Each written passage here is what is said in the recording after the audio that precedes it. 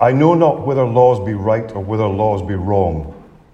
All that we know who lie in gaol is that the wall is strong, and that each day is like a year whose days are long. But this I know, that every law that man hath made for man, since man first took his brother's life, and the sad world began, but straws the wheat and saves the chaff with a most evil fan.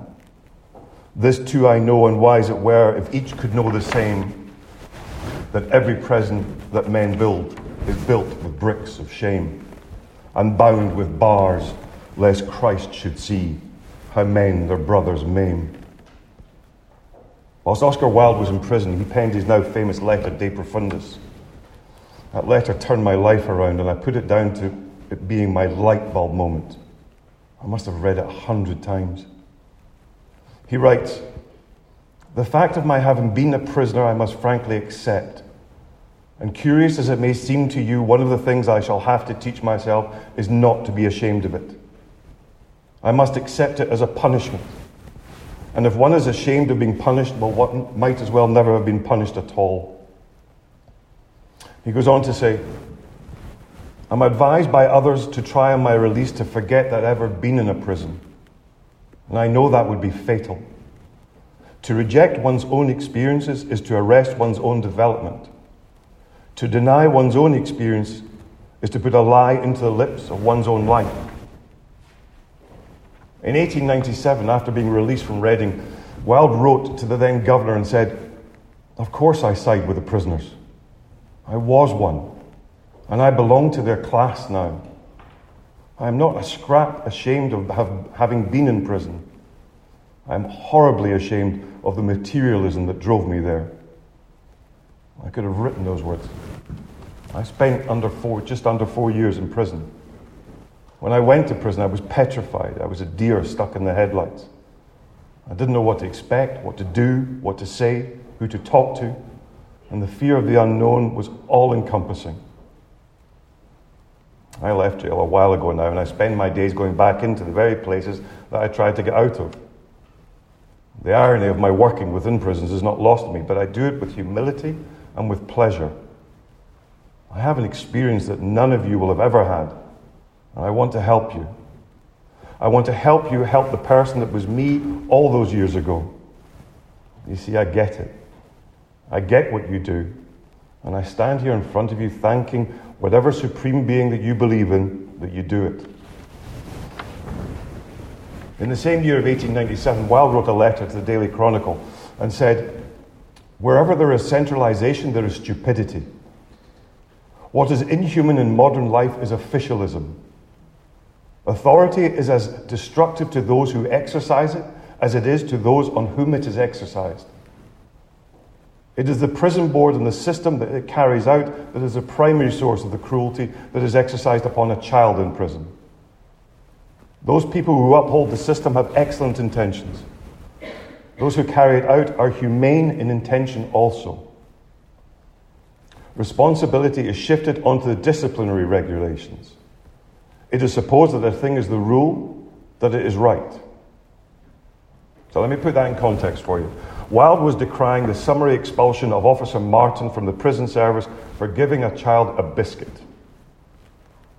This child was under the age of 14 and had just been convicted and sent to Reading Gaol. I say the good prison officer is the person, whilst understanding the rules, realizes that, as with all laws, sometimes humanity is better served by common sense. I believe all of you here are the Officer Martins of old. You are all prison officers. You're not guards. You're not warders, as the more salacious parts of the media would have you called. You are officers. You do not judge me. I've already been judged. You do not befriend me. I don't need friends. You do set down the rules and tell me that you will do your best to ensure that I am safe, treated with decency, and will be there when I call for help.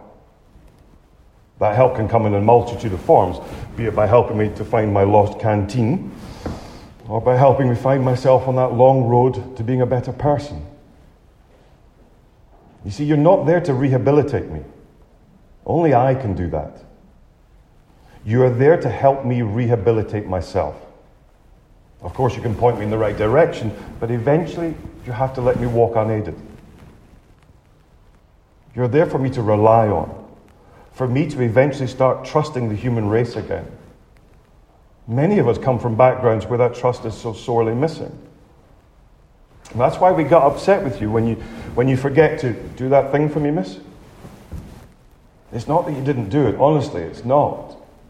It's that we put our trust in you and you let us down. God damn, it hurts. You are good and decent human beings first, and prison officers second. You didn't hear my cries of anguish at night as I lay in my bed, and the tears of pain that I endured every night for 1,375 nights. You knew I was suffering. You got the doctor to come and see me after you realized that I wasn't spending more than 10 minutes a day out of my cell.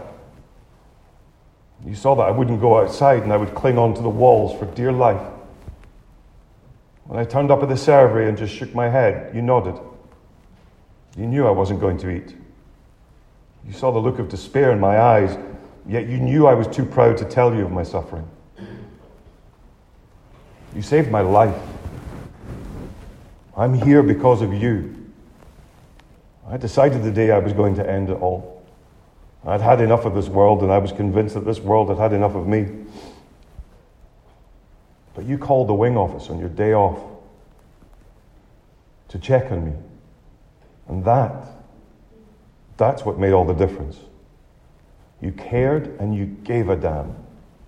I breathed because you taught me how to. Did you do this because of the uniform you wore? I say you did not. I say you did it because of the type of human being that you are. The fact that you wear a uniform is not important to me. It is the person behind the uniform that's so very crucial. However, uniforms are the way that you are recognized, and I hope you wear yours with pride. You will leave society a better place for being in it. I know you've left me a better person due to your professionalism and dedication to your chosen career. We need more of you in our world. Your contribution to society should never go unrecognized. I exit prison and I leave you behind me at the gate. But I need you to know that with every sun that rises, I think of you often, and I'm grateful that you chose the profession that you did. Your vocation is the most noblest of careers. And whilst the public may not recognize you, those of us whose life you've impacted do. Well, you'll never forget you.